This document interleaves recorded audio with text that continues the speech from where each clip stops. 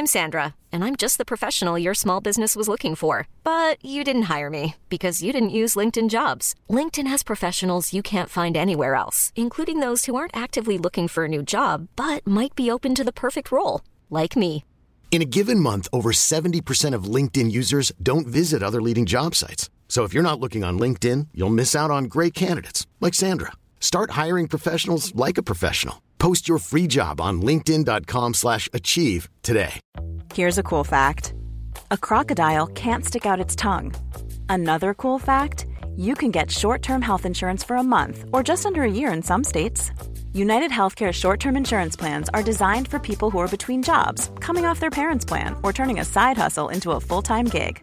Underwritten by Golden Rule Insurance Company, they offer flexible, budget-friendly coverage with access to a nationwide network of doctors and hospitals. Get more cool facts about United Healthcare short-term plans at uh1.com. Hello and welcome to Off the Beat and Track podcast. I'm your host, I'm Stu Whiffin. It's another week, therefore it's another episode. Today's episode. Right, let me tell you about this one, right? When I set this podcast up, this was one of the ones I wanted. I was desperate to get Gary Crowley. That's who I wanted. I might as well just say the name. I don't know why I'm being mysterious. You've already read the show notes. You know why you're here. I grew up listening to Gary on the radio, on X. I mean, the demo clash was big for me. We used to go to the live shows that Gary used to put on. You'd pay like £8 and you'd see like Pop Will Eat Itself and EMF and God knows who else all on the same. You'd see like three huge bands on like the same bill. It was so good. And obviously, you know, I grew up watching the Beat, and it was just a real moment when I got an opportunity to sit down and talk records with Gary, and it's been lovely as well, because you know that I'm a big 90s kid as well. Gary's just released an amazing compilation, Gary Crowley's Indie 90s Playback. It's kind of all your classics. There's some curveballs in there, a lot of bangers, and it's great. I can't get excited enough about it. But go check out the record. It's out now, 52 tracks. So go get stuck in. There's some absolute crackers. That's Gary Crowley's Indie 90s Playback. So we have a long chat today. You know Gary Crowley. He loves a natter. I love a natter. And we're talking about music. So you're in for a really, really lovely little chat today. Before we get on with it, a few thank yous. Thank you to the official sponsor of Off the Beat and Track podcast. That's Hotel Chocolat. Those people that make that scrumptious chocolate. Not only do they make chocolate, they make hot chocolate. So should you walk past one of their stores, grab a hot chocolate. They're really, really good. But it's getting near Christmas. And if you want to get something nice, I mean, get a Hotel Chocolat advent calendar. They're pretty decent. But it's their alcohol range. And essentially, I'm going to go on about their creamy shots, because you can get an orange chocolate, mint chocolate, salted caramel, and a espresso martini. And they're all amazing. It's a very kind of Christmassy, nice kind of creamy drink. So go check them out. And I'm not just banging on about that because they sponsor the podcast. They send me them for free. So I've got a few in my fridge. And honestly, it is really, really nice. So that's Hotel Chocolat, the official sponsors of Off the Beat and Track. A few other thank yous. Thank yous to Mr. Scroobius Pip, my homie, and he of the Distraction PCs podcast, and obviously the Distraction PCs network, which this podcast is very proud to be part of. Huge love to the Blue Murder Club team that produced this podcast. Thank you to them. If you like your true crime podcast, go check that podcast out, because it's a cracker. If this is your first time listening, welcome. Come in, take your shoes off. It's a very welcome place. You're very late to the party. I've done 450 of these chats already. So when you get to the end of today's natter with Gary, go and explore that back catalogue, because you've missed some cracking natters. I mean, we talk about John Kennedy, we talk about the Wonder Stuff on this episode, and both, I mean, John's been on twice, and Miles has been on from the Wonder Stuff, and they've both been amazing conversations. And if you like 90s indie, then I've had a lot of those people on, from Suede through to blimey, Jim Bob from Carter, James from EMF, keyboard breaker Ian Baker, former XFM DJ obviously as well, from Jesus Jones. Gosh, who else have I had? It's a real who's who I've had Ocean Colour Scene. Oh, my brain's thrown a blank, but basically any band you listen to in the 90s, I've pretty much had them on. And had a delightful chat with them. Speaking of which, I've got Blur coming soon. There's an exclusive for you. Sitting down with one of the guys from Blur. Which one, I wonder? So that's coming soon. But yeah, and also I've had loads of kind of big rock stars. I've had the Foo Fighters, Tommy Lee from Motley Crue, Gavin Rossdale of Bush recently. Sat down with Everclear and Soul Asylum last week. I think the episodes might be out by now. Gosh, Fatboy Slim, and if you like your actors, then I've had some incredible actors on. I've been so lucky to have what I think, the cream of some of the more, some of the I'd say the cream of the sort of British acting scene of the last 20 years. Maxine Peake, Joe Hartley, Thomas Turgoose, Michael Smiley. The list goes on, but I've been really blessed to sit down with them. All of them have got great taste in music and have some really lovely natters with them about their favourite records and their careers. Right, I'm going to take a breath and just get on with it. Please go check out that back catalogue. If you want to support the podcast in any other way, give us a like, love, share, or just nudge your mate and tell him about this podcast from this old bloke from Essex that's got a lisp that bangs on about music a little bit too excitedly.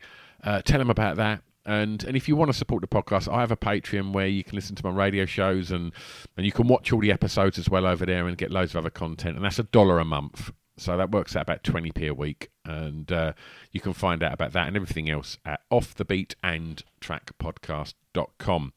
Right, let's get on with it. Please enjoy today's episode of Off the Beat and Track Podcast with the wonderful Gary Crowley.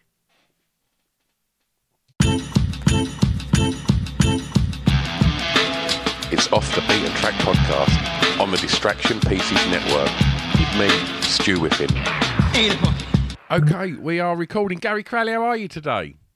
I'm very, very well. Thank you very much for asking. All good, all good. The sun's out. All is good. Wonderful, wonderful. Well, you've already been moaning at me, telling me that it's been a real bitch to try and. So tell me, have you found it tough picking this? I mean, obviously, your whole career has been immersed in music. So to kind of pick tunes, how tough was it?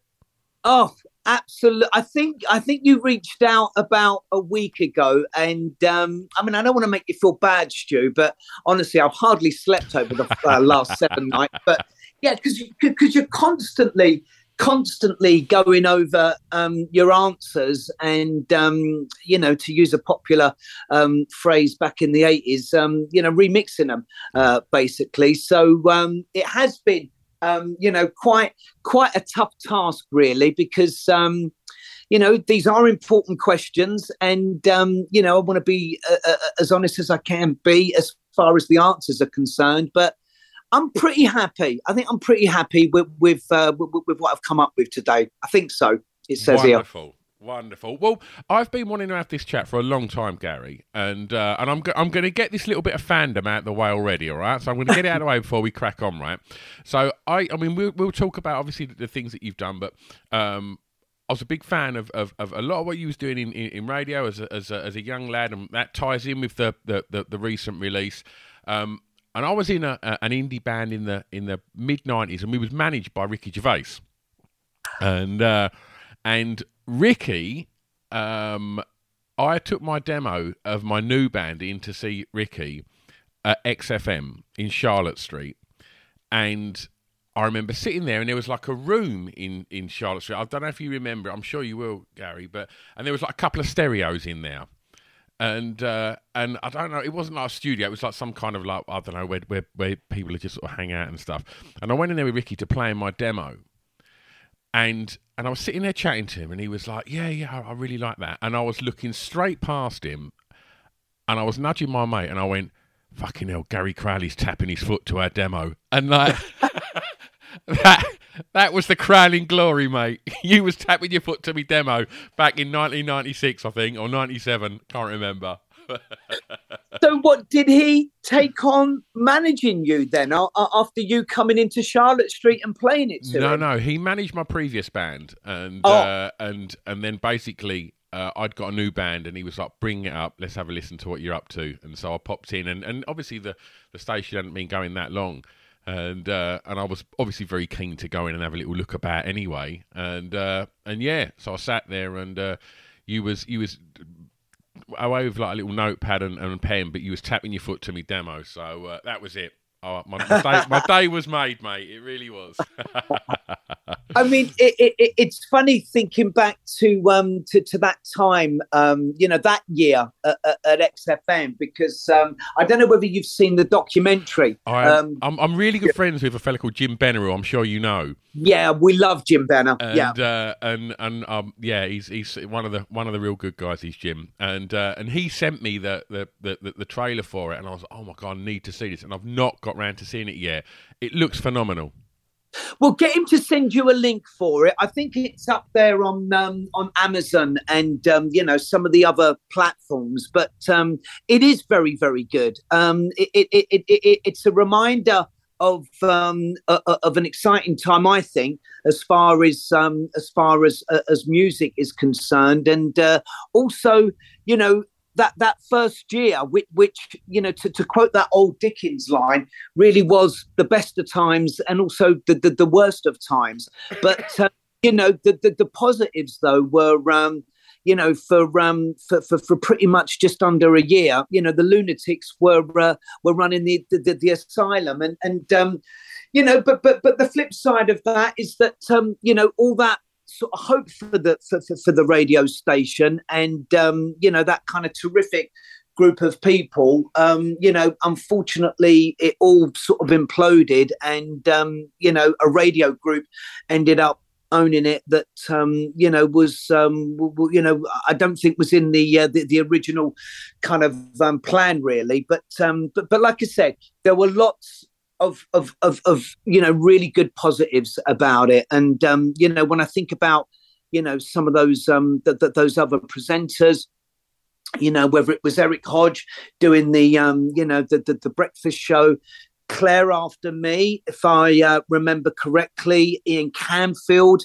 on Drive Time, and then I think it was either lovely John Kennedy first, but it might have been Keith Cameron, the writer, who was doing the kind of early evening show, and then maybe John sort of did the later slot. But I just remember, having the station on all the time at home, and just kind of buzzing really of what I was hearing, and sort of furiously writing down if I heard John play something or Keith played something that I wanted to sort of play on my program. A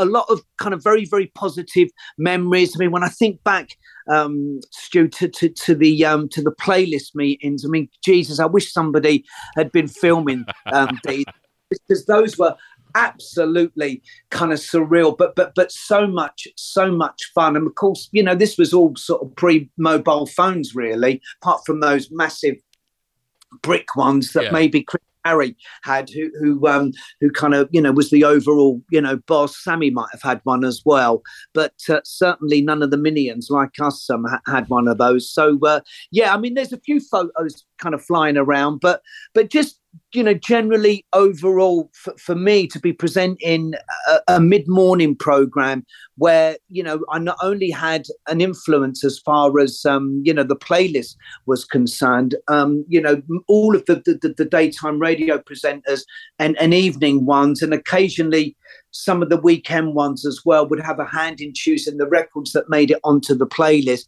But of course, you were given a lot of free choice as well. And it's a pity, because obviously the station got off to a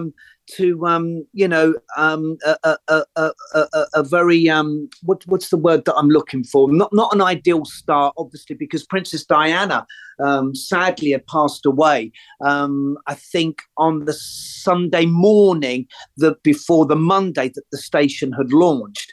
So there was a lot of expectation because this was the final, the final IRL license, I think, that had been allocated in London and was going to be so for the next couple of years. So I think everybody was kind of expecting a bit of a ballyhoo about this, and it was a big deal that London was getting its first, alternative radio station. As a listener, Gary, it was so exciting. Yeah. And honestly, Stu, to be there in the middle of it was equally exciting. And so we were expecting a bit of a ballyhoo that Monday morning, and I think that in the end, a Swedish film crew turned up, and I think that was by default they were meant to be going somewhere else. So the station, which was expecting to kind of be, to be launched with an explosion, basically started with a bit of a whimper. Yeah. But slowly but surely, I think we got the sound, the vibe of the radio station right. It took a couple of radar figures, just in case anybody doesn't know who's listening to your podcast, Stu, these kind of quarterly, summaries of your audience figures, basically. And it started, disappointingly, but it started to kind of build up. But, slowly, I think after the third one, some of the, the backers for the investors for the station started to bottle it somewhat, and then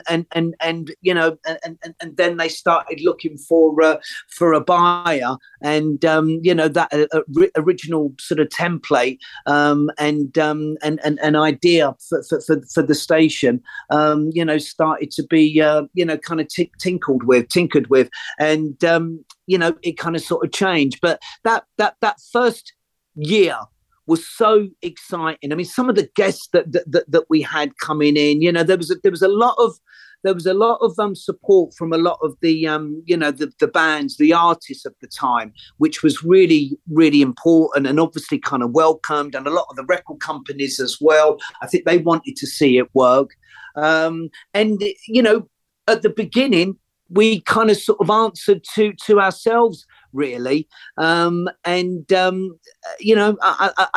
that's that's been pretty rare. Yeah, we've fast tracked, Gary. I've got so much I want to go through, and we've fast tracked straight to XFM. I'm going to take you back, and let's get the playlist started, and we'll drop back in with your journey as and when we get it through these tracks. So, track one, Gary. Tell me the song that you regard as having the greatest ever intro, please, mate.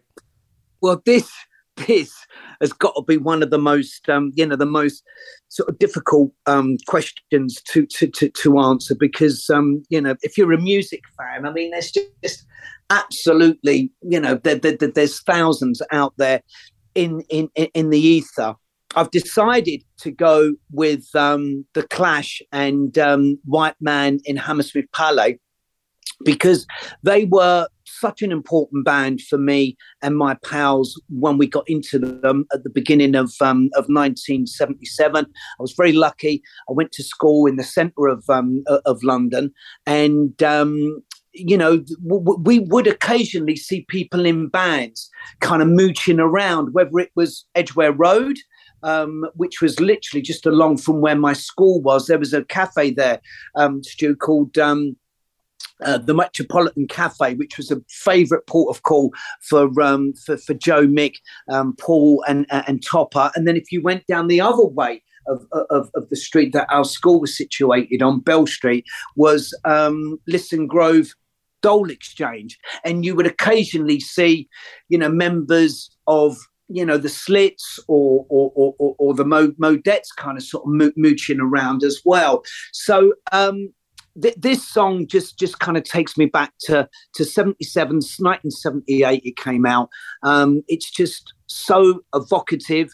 I mean, I can get teary-eyed listening to this, and I mean, it starts with Mick kind of counting it in, and it just sort of sums up that mood of that time. And for me, you know, I wanted to kind of get involved. I was 15 in 1977. I mean, I'm sure we'll talk about this a little bit later on, Stu, but I think subconsciously, even as a kid, I was kind of waiting for something like punk to kind of happen, you know, something that was going to be mine. And, you know, thank God it arrived. Yeah. Do you know what? I'm going to jump in. On that now because I'm 49 and I kind of, when I was 15, I guess, hip hop was happening and acid house was happening and living in Essex, the M25 was just up the road. There was all sorts of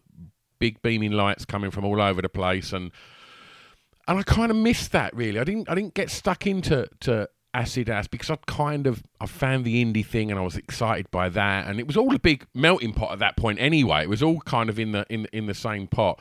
But yes, and I guess, you know, you look at hip hop and it's as that ethos is as punk as fuck as anything that was happening in 77. But I think we'd advanced a little bit more as you know, as culturally, and we wasn't as easily shocked, you know. But the furore you see whenever you look back at 77, and it doesn't matter how many times I've watched Bill Grundy, like, you do still think, God, that's a bit much. And it still seems shocking, which is ridiculous. But to have been 15 at that point and caught all of that, what a brilliant age to have just caught that excitement. Because at 15, like, that's the sweet spot in it, where like you're just finding yourself, you're just finding like your tribe of mates, and you're just finding what really fires you up. And to get punk at that point, I'm jealous, mate. Well, you know, you've put it so well, Stu. You really, really have. And I, as I mentioned, you know, a little bit earlier, I think that subconsciously, you know, prior to sort of first starting reading about these bands in the NME towards the end of 1976, I think that sort of subconsciously I was waiting for something. I kind of got the Beatle bug, Stu, as a kid in about 75, 76. There was a TV series called All You Need Is Love. Fantastic history of pop TV series that was made by Tony Palmer, and there was this one edition that was completely devoted to the Beatles, and of course I'd heard of them before that, and I'd liked some of the solo records that, you know, Paul McCartney and Lennon had put out, and George and Ringo as well. But when I saw that documentary, that really, really kind of blindsided me, absolutely hit me around the head with a mallet, and I was. Everything became about the Beatles for about a year, 2 years. I mean, I used to have to bribe if there was anything on the TV about the Beatles, and there was a series of films that the BBC did. I think, if my memory serves me correctly, in 1976, I would bribe my brother and sister, you know, 20p or whatever, to keep quiet whilst they showed one of the Beatles films, and I would sit up next to the TV with my my cassette radio, recording the audio of it. Wonderful. I think I've still got them somewhere. So, you know, you ever want me to sort of, you know, kind of do a chunk of help or a hard day's night for you? So through getting into the Beatles, you know, that made me go back even further. This is the thing that I love about music. It is, you know, the journey, basically, and you know, you listen to something like the Beatles and then it takes you back, and, you know, whether it's the roots of rock and roll or whether it's, you know, the mods and rockers or the hippies, and then you start reading and listening to all of that stuff. So, you know, when punk happened, you know, I quickly realized that you know, this is for me, you know, this is the audience that they want. And, you know, the artist, you know, whether it was, you know, the Clash or the Buzzcocks or the Jam or you know, the Slits, they were only a couple of years older. And, you know, you talked about, you know, the kind of the outrage sort of side of things. I mean, I was never into the kind of negative side of punk, the nihilism, if you like. I think that's the word. You know, I was always into the into the the kind of creative side. There were 3 words on the back of the some of your older listeners, Stu, will know this. There were 3 words on the back of the Jams All Around the World single: direction, reaction, creation. And I really kind of bought into that. So, the knock-on effect for me was that I wanted to get involved in some way, as did my school pals, Chris and Dave and Carl and others. So it was like, well, how are we going to get involved? And there seemed to be 2 obvious ways. The obvious way was obviously to start a band, and we'd kind of sort of tried that about a year previous to that. There was 1 guitar amongst 12 potential members, so that got sort of sidelined. But the other way was about writing about music, fanzines, which was such a big thing in 1976, 1977. So that's what we decided to do. We had a really cool English teacher, Stu, called Dave Meaden, who was very, very encouraging, and he basically allowed us to hijack our school magazine and kind of turn it into our punk fanzine. And how good's that? I know. I mean, honestly, you know what, Stu? I did something a couple of months ago, maybe last year. I did something over at the Exchange in Twickenham, and we've emailed each other a couple of times. He reached out via Facebook, so we kind of reconnected.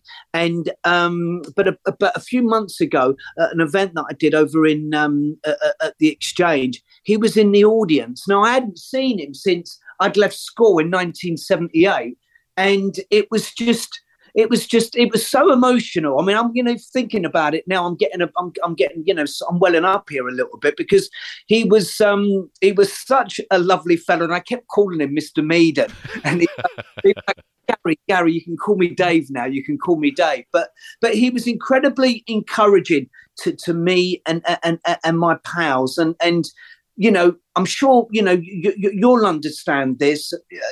Anyone who's at school, a teenager, a bit of encouragement from a teacher can mean so much. And we've got a lot. I've certainly got a lot to be thankful for. And Stu, once we decided that we were going to do it, we were away basically, and I know.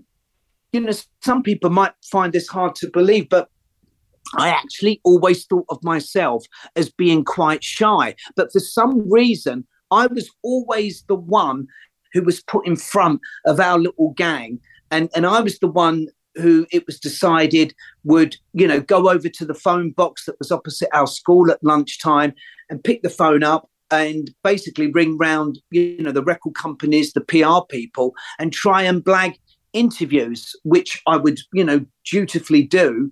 But what we did work out very, very quickly, Stu, was that once we started going to gigs early summer 1977, we sussed out that if you got there at about 5 o'clock, so I'm talking about venues like the Marquee or the 100 Club or the Vortex.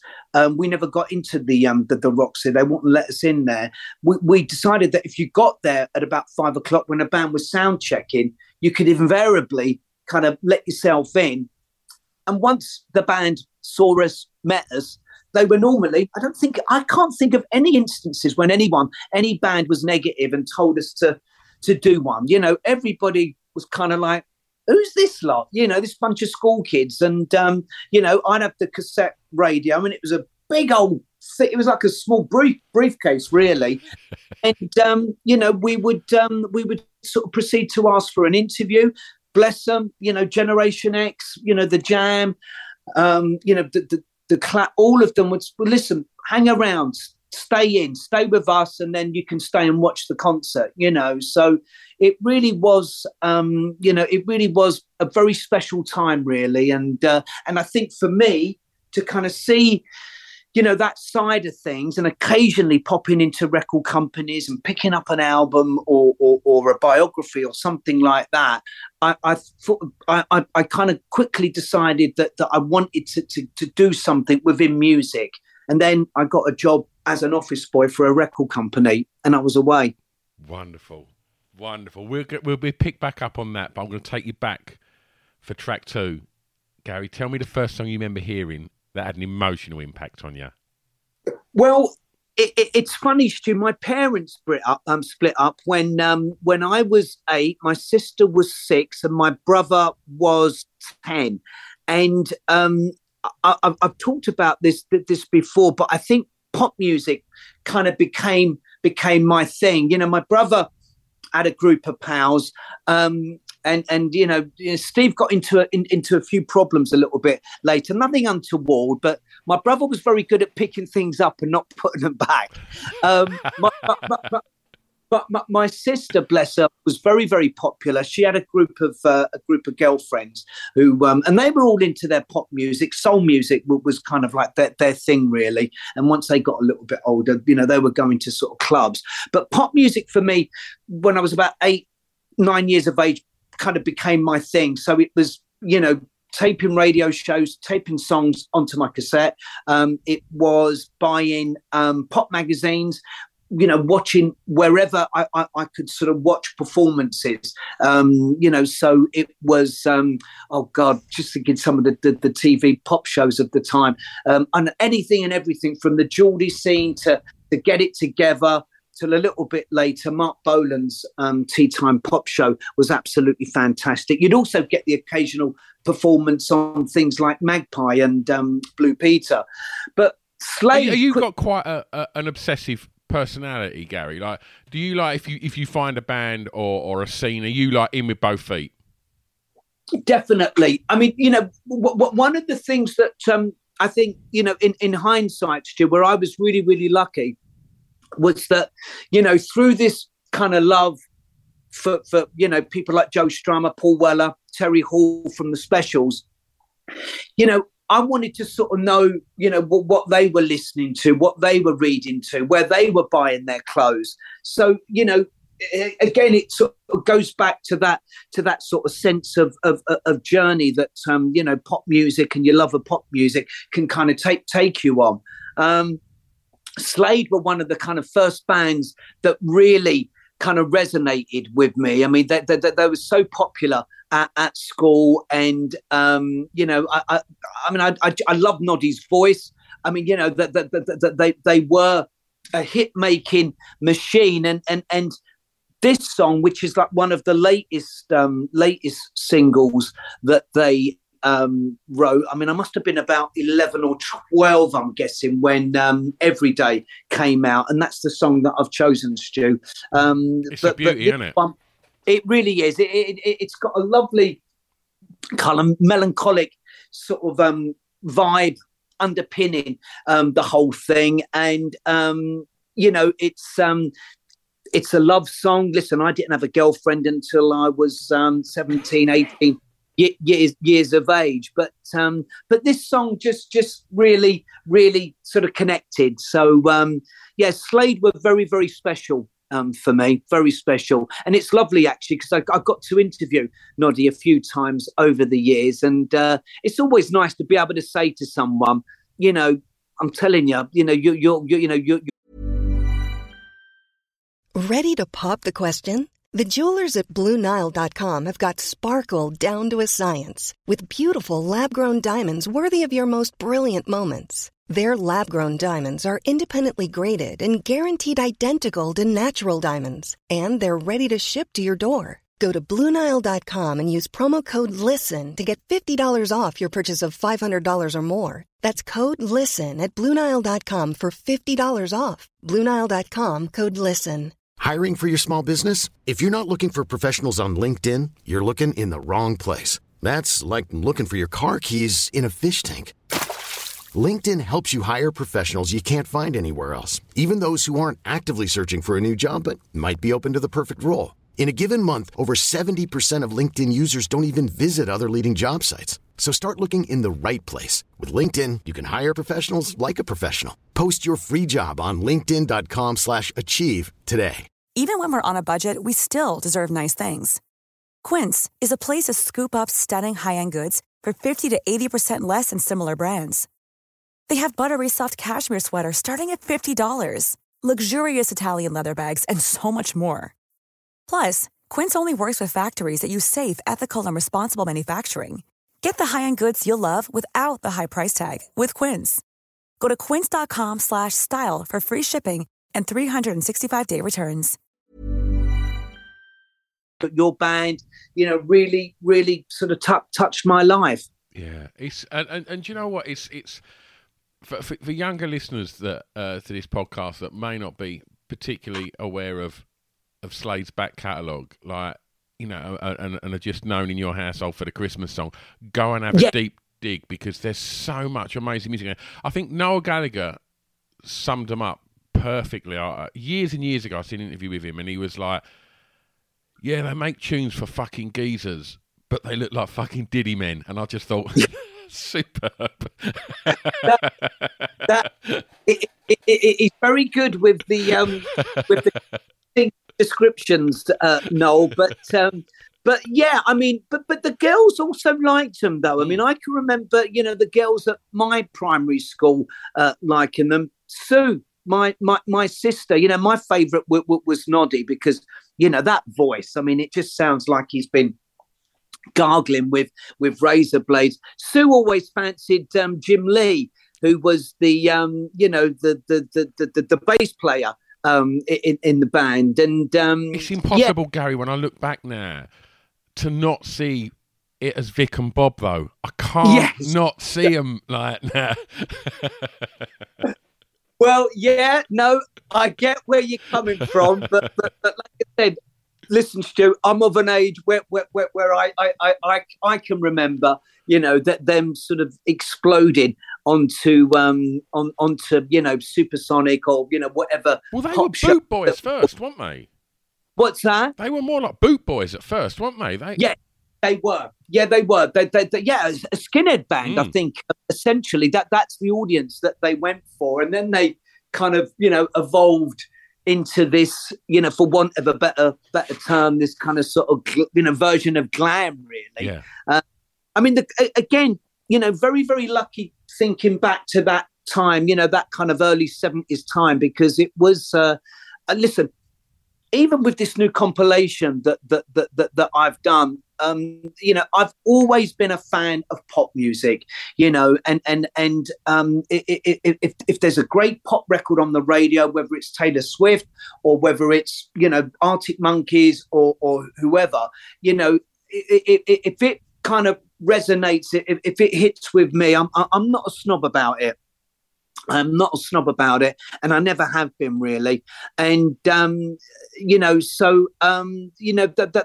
sort of something that's always sort of remained with me. And it's funny, thinking about these choices, because there is a little bit of a 70s tinge to some of these for you, Stu. But that was the decade that kind of, make of this man, really. So, that's what you've got, I'm afraid. Tell me the track that reminds you of your time at school, please, Gary. Well, as we talked about a little bit earlier on, I don't think I could have been, at a better school, really. It's funny, Stu. I went a couple of Fridays ago to an old school pal of mine, a lovely fella called Mark Ely, who's done, some amazing stuff with as far as, teaching kids and dance, especially over in West London, not too far from where I live. The Portobello Dance School, I think it's called. And, this evening that me and my other half went to was basically, celebrating Mark and his sort of influence, his achievements. And Danny St. Jules was also there, who also used to go to my school. And, a lot of your listeners will, of course, know him through Red Dwarf. And also, what's it called? The one set out, the detective series, Stu, set out in the Caribbean. Is it Death in Paradise? It is, yeah. And he's a lovely, lovely lad. But it's funny. So we did a little bit of shtick on stage together, the three of us, and it just sort of suddenly dawned on me that our school, which was called Rutherford, it's now called something else now. It's just behind Edgware Road, as I mentioned a little bit earlier on. But it was a little bit of a fame academy in its own way, because, you had Mark and Danny there, Phil Daniels, the actor, also went there. Courtney Pine, the saxophonist, also went there. It was a wonderfully eclectic, diverse mix of school kids from different backgrounds, because I grew up on the Lisson Green estate, and a lot of my school pals would have grown up on the avenues just off Harrow Road. So, we were all bringing in sort of different records and different music. And especially, I remember when punk happened, we had a common room then, because we would have been in the 5th year or 6th year then. So it was kind of like, me trying to get, my records played, and my schoolmates playing, the latest, I don't know, Bob Marley or dub album or something like that. But I wouldn't have had it anyway. It was such a good time. But the song that I've chosen is Thin Lizzy's "The Boys Are Back in Town," because, pre-punk, Thin Lizzy, Quo even, people forget, Quo were kind of cool in 1974, 1975. And, Dan Dan's a stone cold killer, mate. It really, really is. And, yes, in fact, I think Rain by Quo, and it's not the cover of the Beatles song. It is a song called Rain. Was one of the first records that I can actually remember buying. I mean, as I mentioned a little bit earlier on, Stu, money was a bit tight growing up, so that trusty cassette radio machine, and also the transistor radio that my auntie, bless her, bought for myself. I got one, my sister got one, and my brother got one. And they were red, yellow, and blue. I had the yellow one. But those things were just so important, as far as, what we were listening to, and the cassette radio. I couldn't afford to buy a lot of records at that time. Very, very few, really. So it was a case of, taping off the radio. So, that's what we would do. We'd listen to the chart rundown on a Sunday night. Tom Brown, I think, was the presenter. And even a little bit later, when, my taste kind of moved sort of, spread outwards, listening to Peely, listening to, Nicky Horn had a show in London that played a lot of good music as well, called Your Mother Wouldn't Like It on Capital. Those programs were really, really important as far as, sort of informing my musical taste. I want to ask you, I generally ask guests now about, did they know what they wanted to be when they were at school? And you touched on it earlier. That you wanted to do something within music, and obviously you never quite settled on the guitarist of the 12 and the one guitar. So, writing becomes something. And then you just mentioned all of those people that had been to your school that have all gone on to have successful careers in the arts. And that whole time of punk being sort of very much entrenched in that DIY culture. And I know you said you weren't interested in the nihilism. It was more that kind of creative element of it. And with all of that in mind, because for me growing up in Essex, I sort of look at around me and think, right, I wanted to be a musician. Who was successful from where I was? Was it possible coming from Essex? Could you be a successful musician coming from Essex? But surrounded by the people you were surrounded by, and the opportunities that were there, and you even saying, like, walking down the street, you would see the Slits, or you would see the Clash, and for me, growing up in the 80s, I was never going to bump into Duran Duran. And so seeing all of that, did it give you that kind of confidence that, look, I can do this? It's all around me and everybody's having a go and everyone seems to be doing all right here. Yes. No, that's a very, very important point, Stu. I think that have a go attitude was something that was one of the most important things for me about punk, new wave, that time, the late 1970s, and I think so many of us grabbed that and ran with it. Whether it was pals of mine who did go on to form a band, or myself, running the fanzine with a couple of pals, then deciding that that I wanted to kind of work in music, doing something. So I wrote to, I can remember, Stu, I wrote to all of the record companies at the time. I would have still have been at school. And I got 2 interviews.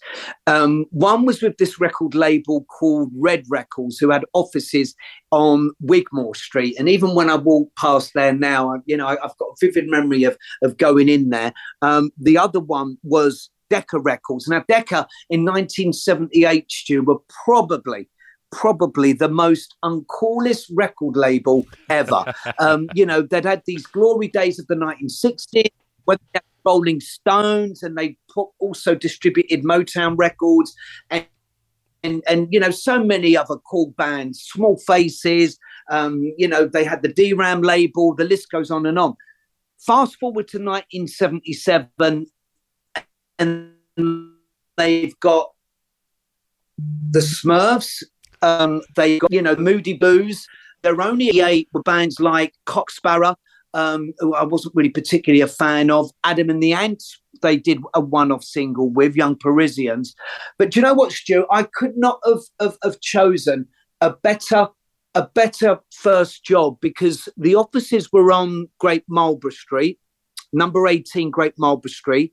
The offices were on, I think it was the 2nd floor, and it was the press and promotion department. The actual main offices, Stu, were down on Albert Embankment. Basically, Decca was still going because the only reason while the organisation was still making money was because they had a thing called Decca Radar that made them an awful lot of money, because it was used, on ships all around the world. Also, I think, Decca TVs and radios were still making a little bit of money, but the record company was basically, gone to pot. But I was just working with a really, really interesting, very encouraging, bunch of people. And I absolutely loved it. I mean, I loved getting the bus down from the estate that I lived in down to Oxford Circus, jumping off the bus, walking past the London Palladium, onto Great Marlborough Street, walking along and going into work every day was an absolute treat. And it was through that, actually, Stu, that I used to deliver records. Not that anyone at the New Musical Express was waiting for any of these new releases from Decca, but I used to go to the NME's offices on Carnaby Street and deliver these packages. And there were these 2 lovely ladies called Val and Fiona, who used to basically run the reception area and also do a lot of research for the newspaper. And Danny Baker would have been on the reception. And anyway, one day I walked in there and Danny wasn't there that day. And Fiona said, "Look, Gary, Danny's going to work as a full-time staffer on the NME. Me and Val want you to replace him. Are you interested?" And as if she needed to ask me if I was interested. I mean, the NME for me, Stu, as a kid, for a couple of years previous to that, was everything. I mean, it really was the Bible. The way that we access music now, listen, I'm not hankering for those days, because of course, progress is mostly good. And you can sort of name check a De La Soul B-side or something, and we can get it up on the phone in the space of 10, 15 seconds. But the NME then was everything. I would come into town on a Thursday. This is even previous to getting that job at Decca Records, and kind of get there Thursday morning in order to buy the NME and Sounds and Melody Maker if I was particularly flush that week, and then getting it home and reading it and then reading it again and then going over it again and cutting out pictures and putting it on my bedroom wall. So to get a job there. Now, this is 79 now, Stu. 79. What a fantastic year. You've had that amazing, flurry, rush of punk in 1977. Then all this exciting post-punk stuff, 78, 79. 79, you've kind of got the mod revival thing going on, which I loved. The two-tone thing that was going on, which I loved. It's funny. Have you ever seen a Woody Allen film called Zelig? Mm-hmm. which, you know, just in case your listeners haven't seen it, it's basically about this character who, if he's around, you know, maybe somebody from a different sort of nationality, ethnic background or something, he basically begins to look like them. I was a bit like that with Teenage Tribes. So I was into everything, Stu. I mean, you know, within reason, you know, I mean, obviously, you know, if I thought it was rubbish, I wasn't into it, but I was into most things, or thought that there were good points about most things. Really, maybe not so much heavy metal, really. That never really did anything. Then again, I like Led Zeppelin, though. So, I mean, a Led Zeppelin heavy metal, well, that's a discussion for another day. But, you know, so to be on that reception desk in 1979, you know, with, you know, these amazing PR people, photographers, Penny Smith, Jill Furmanowski, the writers, Nick Kent, Charles Shaar Murray, Tony Parsons, Julie Burchill. I thought I'd died and kind of gone to heaven. You know, it was it really was an amazing time. And there's one memory, Stu, in particular.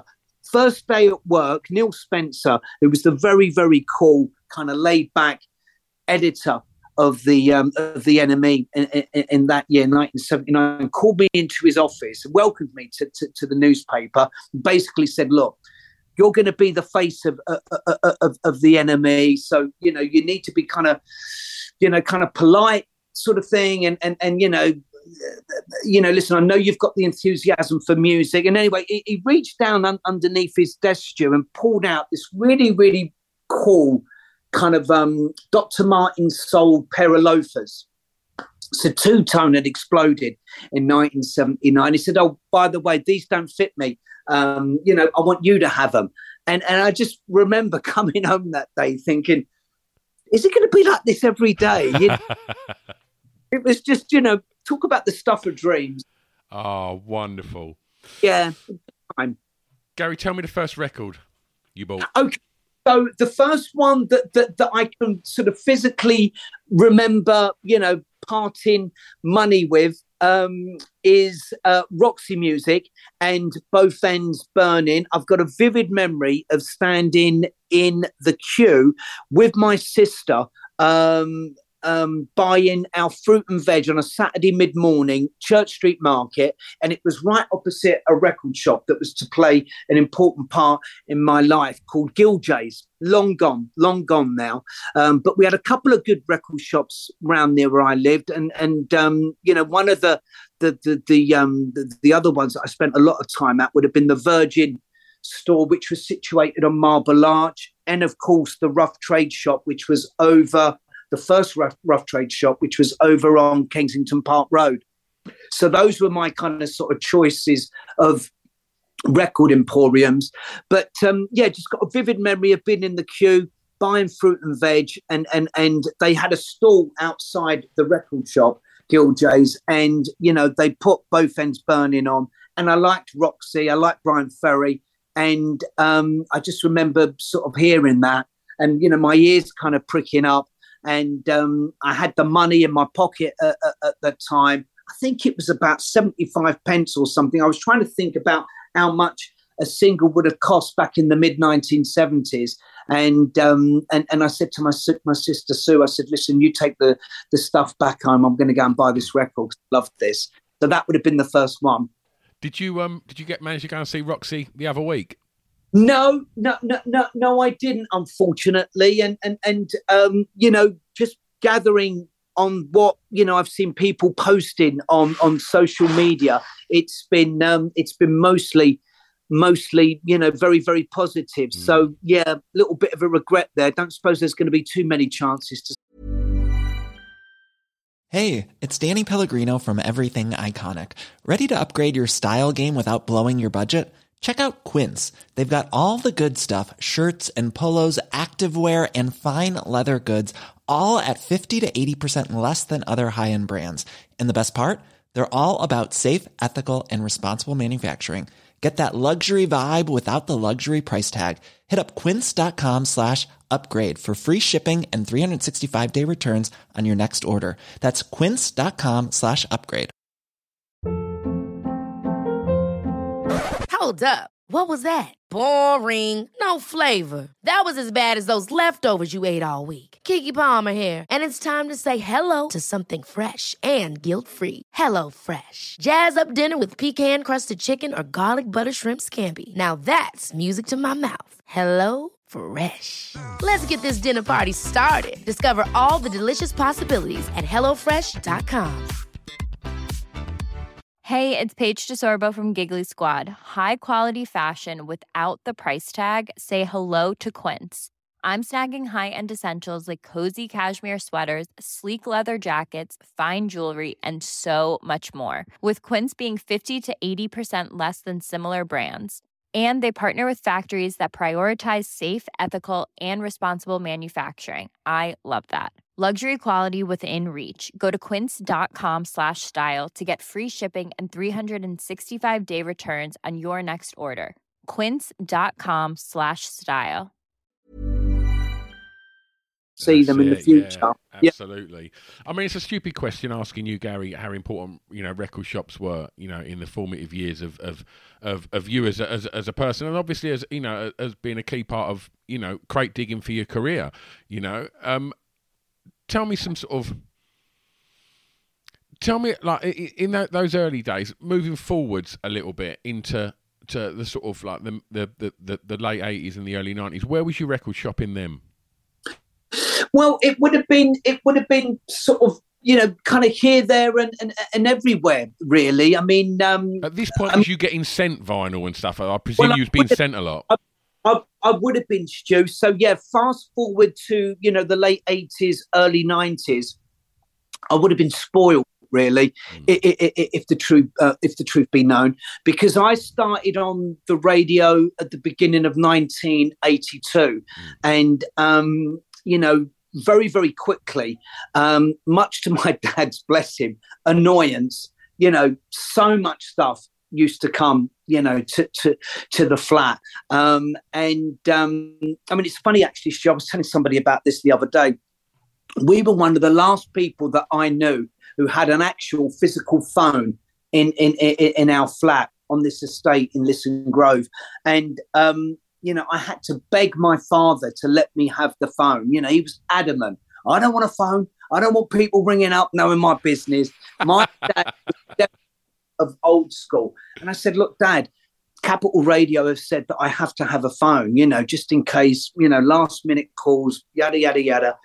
And then, no, it's not going to happen. No, change the subject. No, not going to happen. And then the thing that got him, that swayed it for him, I said, Dad, Capital have said that they'll pay for it. And then he changed his mind. Funny that. He changed his mind. But so literally, as soon as I've been on air for, a few weeks, a month, I was so spoiled. I mean, so much stuff kind of sent my way. And that has kind of continued in a way, Stu, really right up to right up to now. But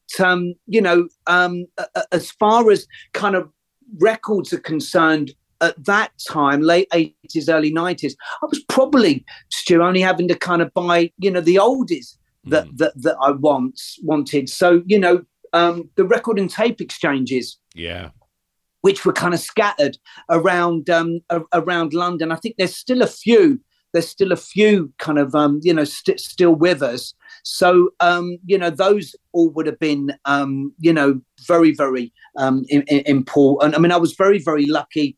That kind of period in time, I had a girlfriend who was living out in Los Angeles. So, I'd sort of go out and see her occasionally and, bring back stuff as well. But it's funny with vinyl, Stu. I made a conscious decision, I think, when I was about 14, 15.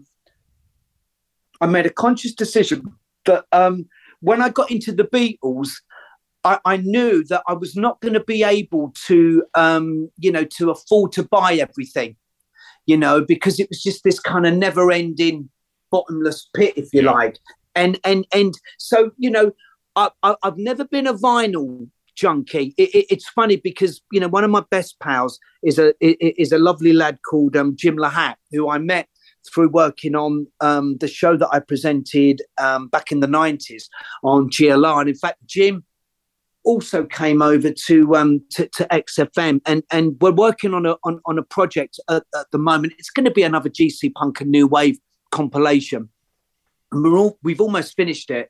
And you know, I think that these have worked because, you know, I'm kind of bringing to the party what I remember, you know, and you know, maybe, you know, the artists were a little bit more populist, if you like, but not the obvious tracks, you know. So it will be a B-side, it will be an album track that maybe I thought, you know, could have easily have been a single. Whereas Jim is the vinyl head. Yeah. I mean, you know, Jim's kind of got this kind of record collection. I mean, I wouldn't even like to hazard a guess as far as you know, what the worth of it is concerned. But like I said, so, you know, I think I made that kind of decision sort of very early. Listen, I've still got a room full of you know, my kind of favorite stuff, but you know, I'm not a kind of diehard, you know, kind of crate digger who sort of, you know,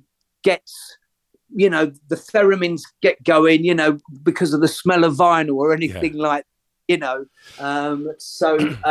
You know, whereas Jim, you know, Jim really is, you know, you look up the definition of vinyl junkie, and his picture should probably, you know, kind of pop up. Well, for the next question, Gary, where we talk about clubbing, the new compilation, let's talk about that now, because for me that's my clubbing. Like, so I don't know if you know, but I've run a venue and DJ'd a venue for 30 years. I run a venue called the Pink Toothbrush in Rayleigh, and history, isn't it? That building, It has, yeah. It used to be called Crocs, and the aforementioned Danny Baker come down and made a big feature for the 6 o'clock show, interviewing Depeche Mode and seeing the alligator that wasn't actually. We did have an alligator. It wasn't a crocodile that was in the club. It was an actual alligator. But yeah, so for me, I mean, I just look at the new compilation, Gary, and you've kindly sent me a sampler of it, and the opening track is A Wish Away by the Wonder Stuff, which you talk about pop music, right? And I now want to just, I mean, I've been lucky, I've had Miles on this show. I think Miles Hunt is one of the most underrated pop songwriters in history. You grab the best of the Wonder Stuff, or any of them, 3 albums, they're all absolute stone cold pop classics. Like, absolute. I think he's so underrated, and I love to see this kind of period of. I mean, it goes throughout the 90s as well, but there's a thing, Gary, that and we used to come to lots of your gigs where you'd pay about £8 and you'd see like 3 like absolute banging bands on one night, and what music history looks back not very fondly, I think, and I don't know why. It skips 1990 to 1992. It's like Manchester happened and it was super exciting, and then we go straight to Seattle in 1992, and then we come back to England in 1995. It's like, whoa, what about Carter, the Wonder Stuff, Ned's Atomic Dust Pop? What about Jesus Jones? What about EMF that had number ones in America? You know, yes. Like, what happened? You know, and I find that scene was, as I mean, I'm probably looking back on it so funny because it was probably when I was sort of 16, 17, and it was so exciting for me. But I do think there was some incredible music like being put out by British bands that, do you know what I'm saying, when it kind of gets forgotten, that kind of period?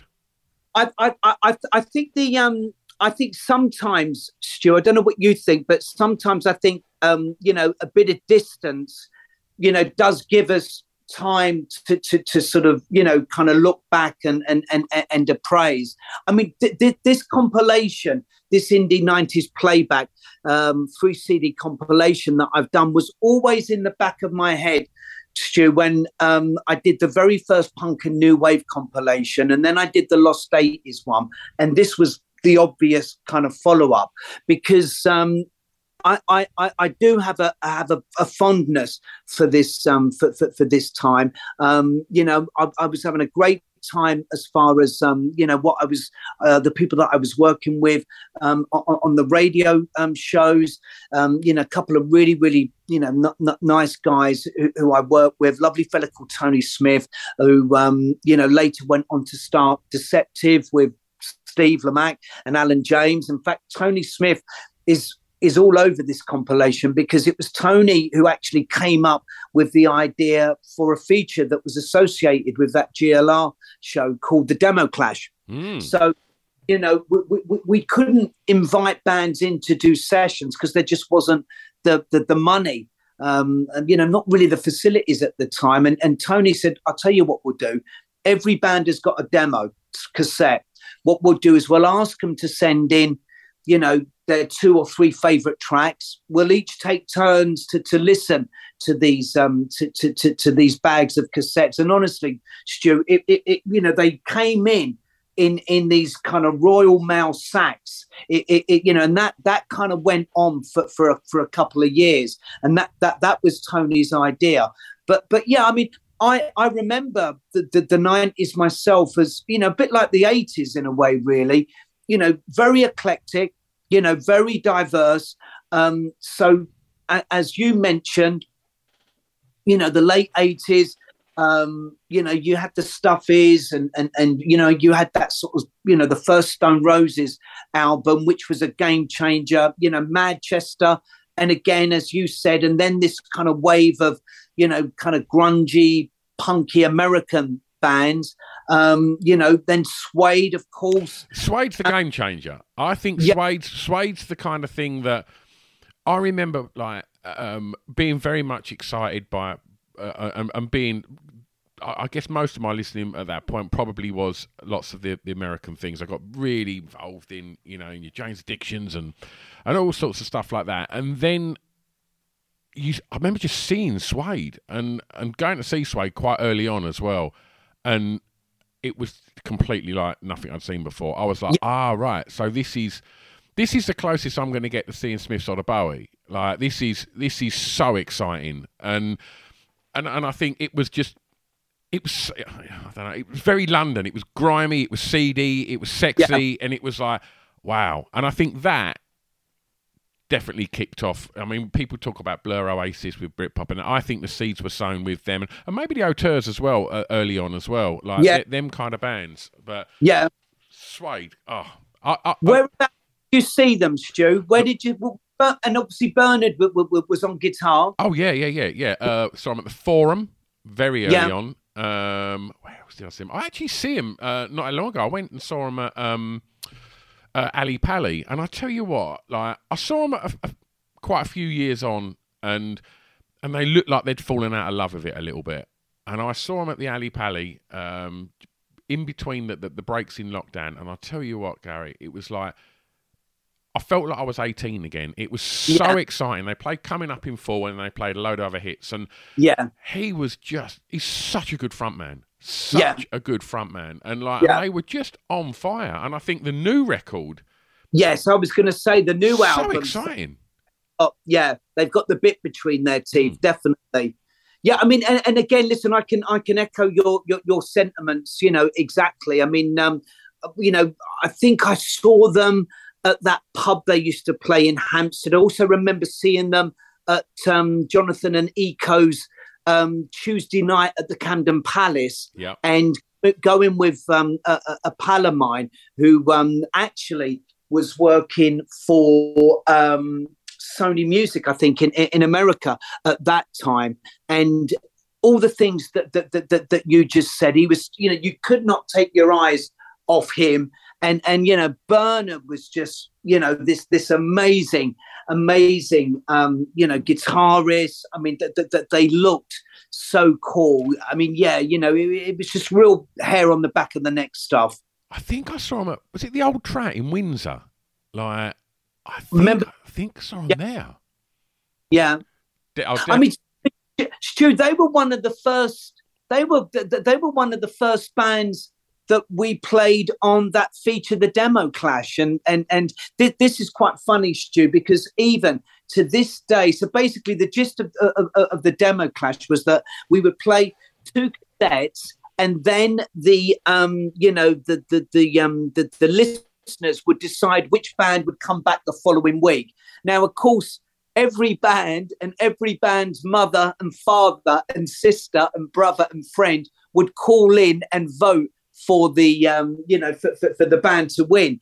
And even to this day, Stu, if I see Bernard, or if I see Matt, or if I see Brett, the first thing they say to me, 224-2000, 224-2000, which was the Demo Clash hotline number that they had to call.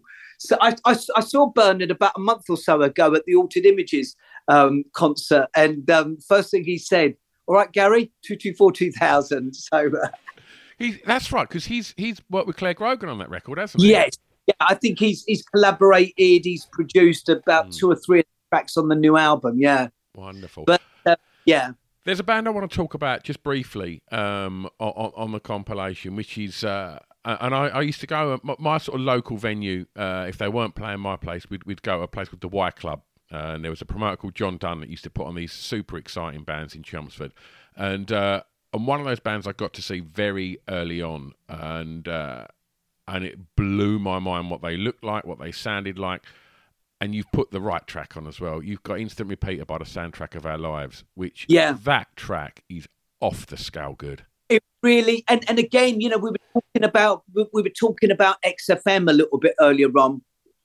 There's a whole kind of cluster of tracks. I mean, all of these tracks, I've got memories. Either I would have played at GLR, or I would have played at XFM, and the Soundtrack of our lives is one that I associate with XFM. I only saw them the once. I mean, we mentioned Noel Gallagher a little bit earlier on. I mean, he was a massive, didn't they? Yeah, he absolutely adored them. They were Swedish. And I got to see them once, Stu. But what a venue to see them in, and that was the Borderline, just off the Charing Cross Road, and when you kind of get that, you kind of get that kind of moment when a band is sort of in sync with the audience, and this energy is kind of pouring back and forward. So I'll always remember that. And as you said, it really is one of those records that is just so jaw-droppingly good. Those who know. It was, as soon as I started thinking about this, it's kind of, disappeared a little bit into the mist of time. And I just thought that's got to be on it, and it's funny, Stu, the company that that's very kindly put this out together for us is a company called Wiener World. And there's a lovely lady there called Laura. And I'm not sure, whether Laura's sort of knowledge of alternative independent music, whatever you want to call it, is too big.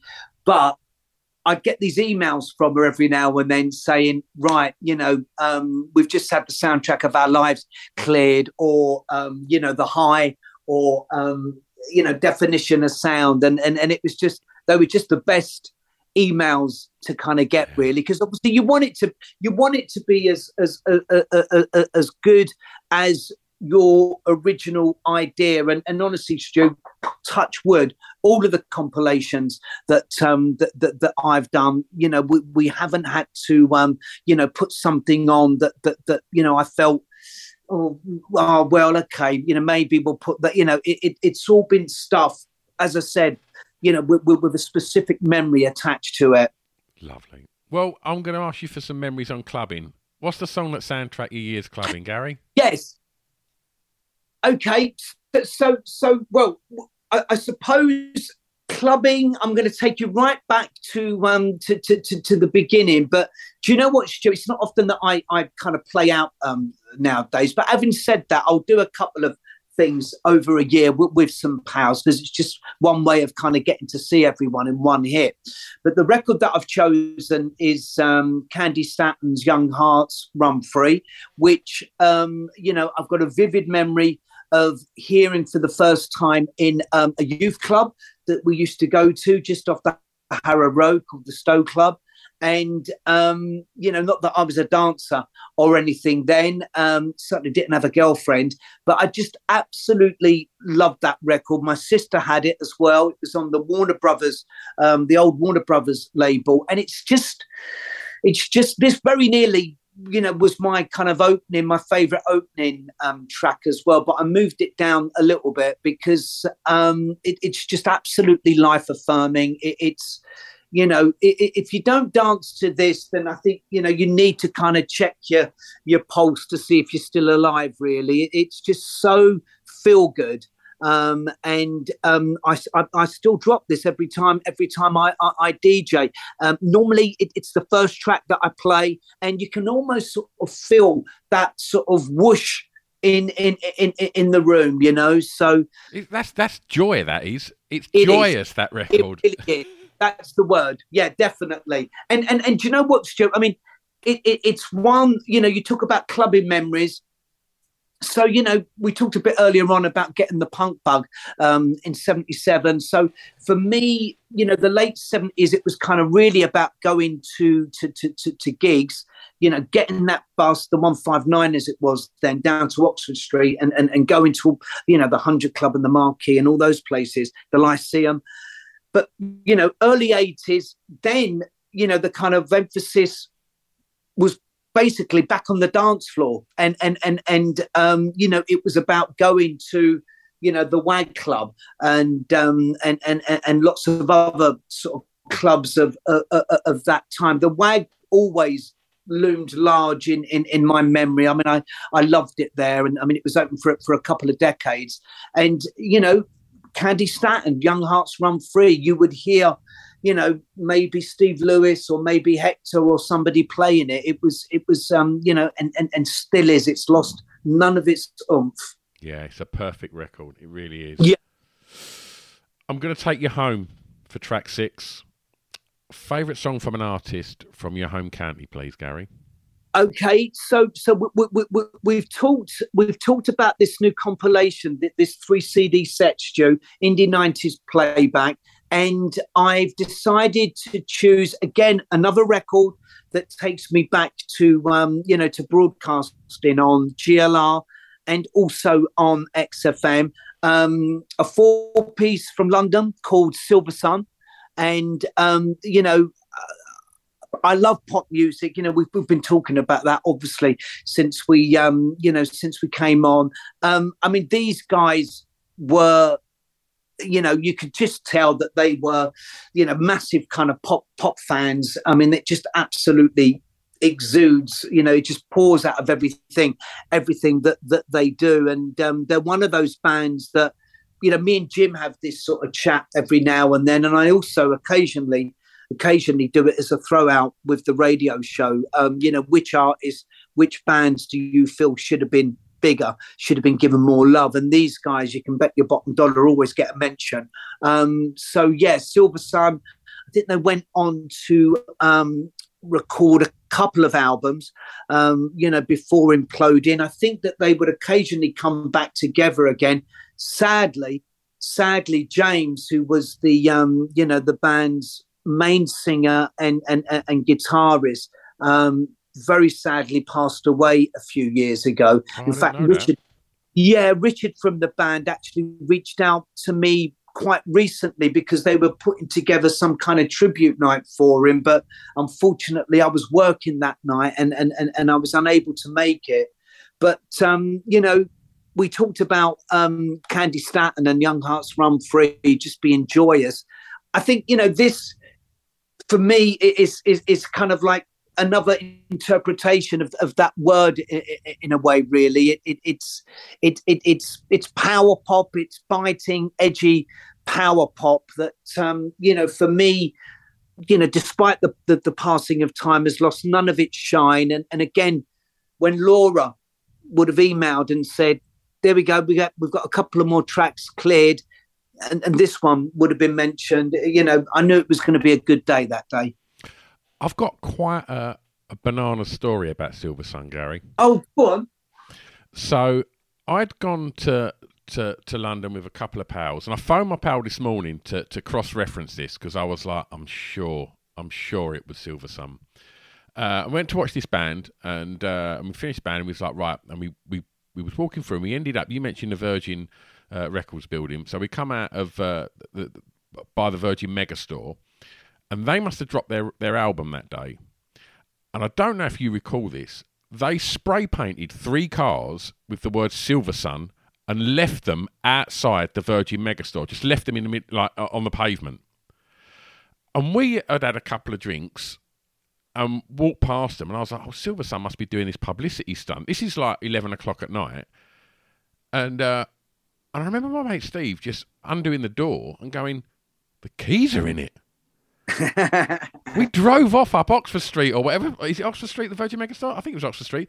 Drove off up the road. There was 3 cars, and we drove off up the road in one of the Silver Sun's old bangers that they'd sprayed up and left outside the Virgin Megastore. It was. That's it. It was quite. As soon as I see on your list, it was Silver Sun. I was like, I'm sure that's what the car was that was left outside the Megastore. Lovely. Oh, that's. Yeah, you win. You win the Silver Sun story. Yeah, that's a goodie. But again, you know, with a lot of these kind of bands spread across this, you know, recent compilations, Stu, so many of them, you know, could have been bigger, but for whatever reason, you know, that they weren't. So it's nice just to sort of kind of put the spotlight back on them. It's great to have Pulp on there as well. And obviously they've just announced as well that they're going to be playing some shows back together. Yeah. I mean, again, you know, my defining memory, I mean, always the first memory, you know, you know, that's always one that's gonna sort of resonate. And I remember, oh God, what was the name of the guy, the plugger, who was looking after Fire record stuff, because that record came out on Fire, if my memory serves me correctly. My Legendary Girlfriend we're talking about, and I just, you know, I remember hearing that and you know, just doing that double take. It just didn't sound like anybody else at the time. And you know, I saw that they were playing the Underworld in Camden, you know, and it was one of the best decisions that I made that year. I went on my own, which I'm actually pleased in hindsight that I did, because, you know, I didn't have a mate there or anybody sort of, you know, distracting me. So it was all eyes focused on, you know, the band, and, you know, just coming away sort of massively impressed. I knew that I'd seen something very, very special. You know, you couldn't take your eyes off Jarvis. He was incredibly funny and droll. You know, when you've kind of been around as much as me, Stu, I remember, you know, that night thinking, God, he reminds me a little bit of Edwyn Collins, you know, from Orange Juice. I remember seeing Orange Juice sort of, luckily, very early doors. And Orange, Edwyn had this kind of lovely sort of, you know, dry, lopsided take on the world, and you know, instantly kind of falling in love with that, almost as much as the songs really at that time.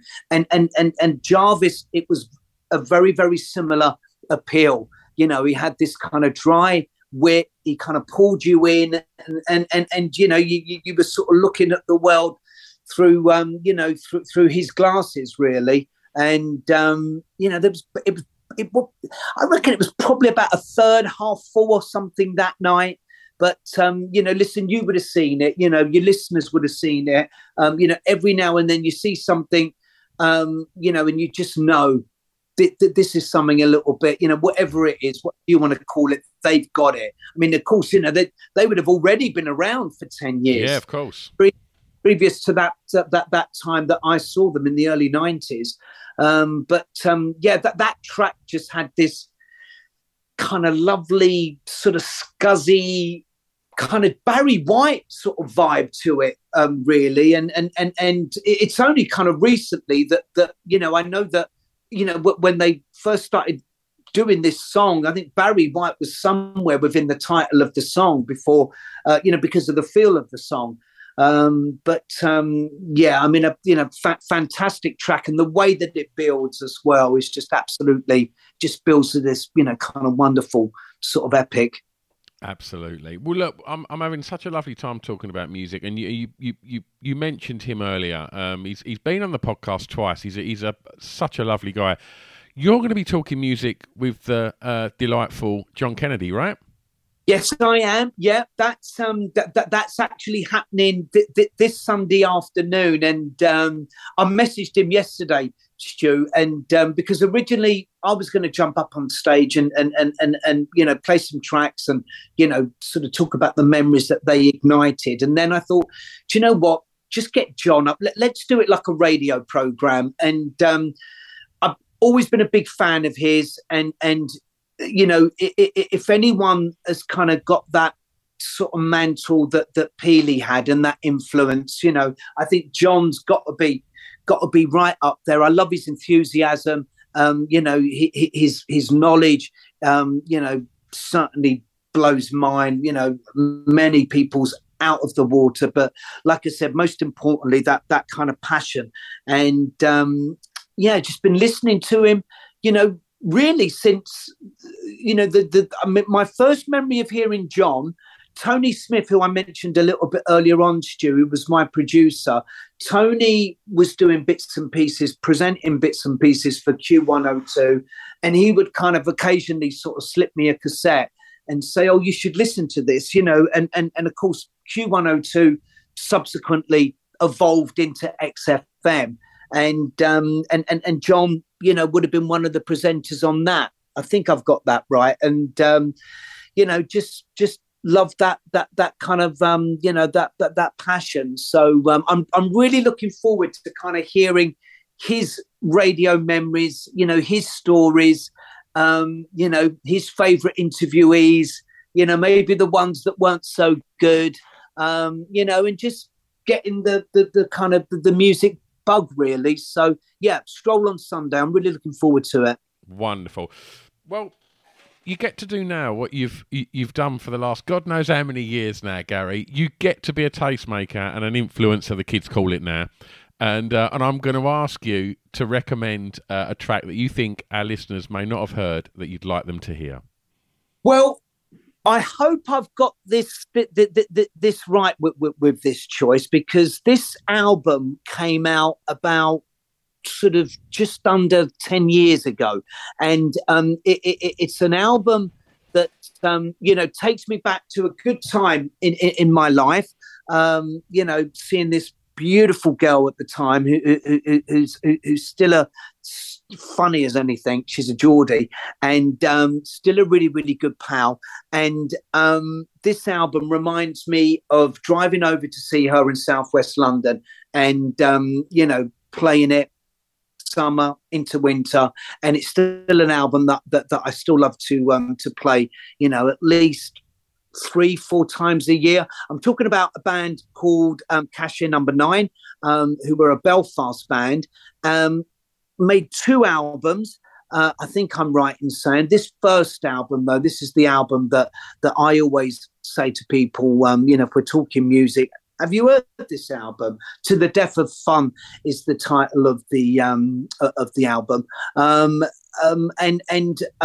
Some people have heard it, a lot of people haven't, but it's just, absolutely kind of life affirming, really. I don't know. I mean, I'm trying to sort of think the best way to kind of describe it. I mean, if you can imagine, I don't know, the Byrds kind of in a garage with the Stone Roses, and they were produced by David Holmes, who's, touched some fantastic music over the years, then, who knows, it might come out sounding like Cashier Number 9. I mean, it honestly, I think there's about 11 songs on there, Stu, and everyone is an absolute corker. So, it's got lots of different sort of shades, and different moods as well. But I love it. I listened to it again a couple of days ago, and was just reminded of its brilliance. So,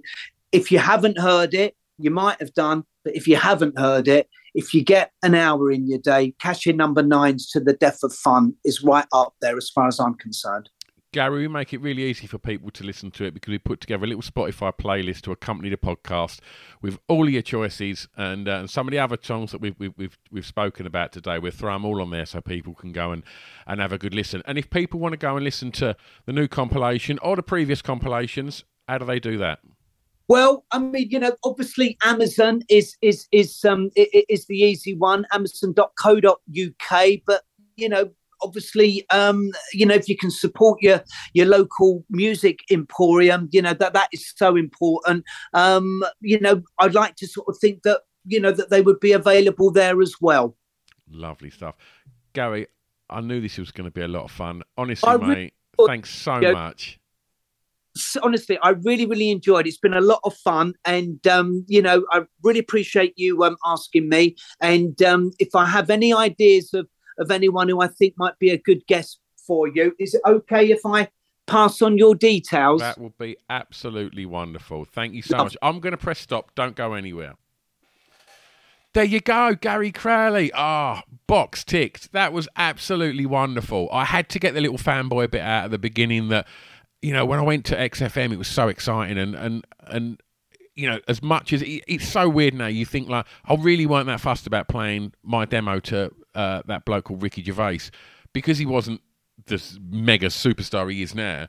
I was so much more worried about seeing if Gary Crowley's foot was going to stop tapping to my demo, and it didn't. So I always knew he was going to be all right, and he was. He was absolutely delightful. I'm buzzing. I've just finished the episode, and I'm absolutely buzzing. Absolute top bloke. Go check out the compilation, Gary Crowley's Indie 90s Playback, Classics, Curveballs and Bangers, a selection of 52 indie tracks from the 1990s, and there's some absolute crackers on there. And you heard me mention the Soundtrack of Our Life. We spoke about Silver Sun. Let's just tell you a few more. And the Wonder Stuff, I Wish Away, which is my favourite Wonder Stuff single as well. Sunshine Smile by Adorable. Oh my God, what a track. Lovebirds by Dodgy. She's a Rainbow by World of Twist, and it's the Right Foot Yellow Mix, which is the one. That is the one you need. Got some great American artists on there as well. You've got Luscious Jackson with Naked Eye, and Soundtrack of Our Lives, as I mentioned, and what's the other American act I saw on there? Drop 19s with Winona. Oh, amazing. If you get a chance, check out their cover of Mandy by Barry Manilow. That's really good. There's so much good stuff on this record. Go check it out. I'm back next time. Thanks again to Gary. Thanks again to you lot for listening. I'll see you soon. Bye-bye.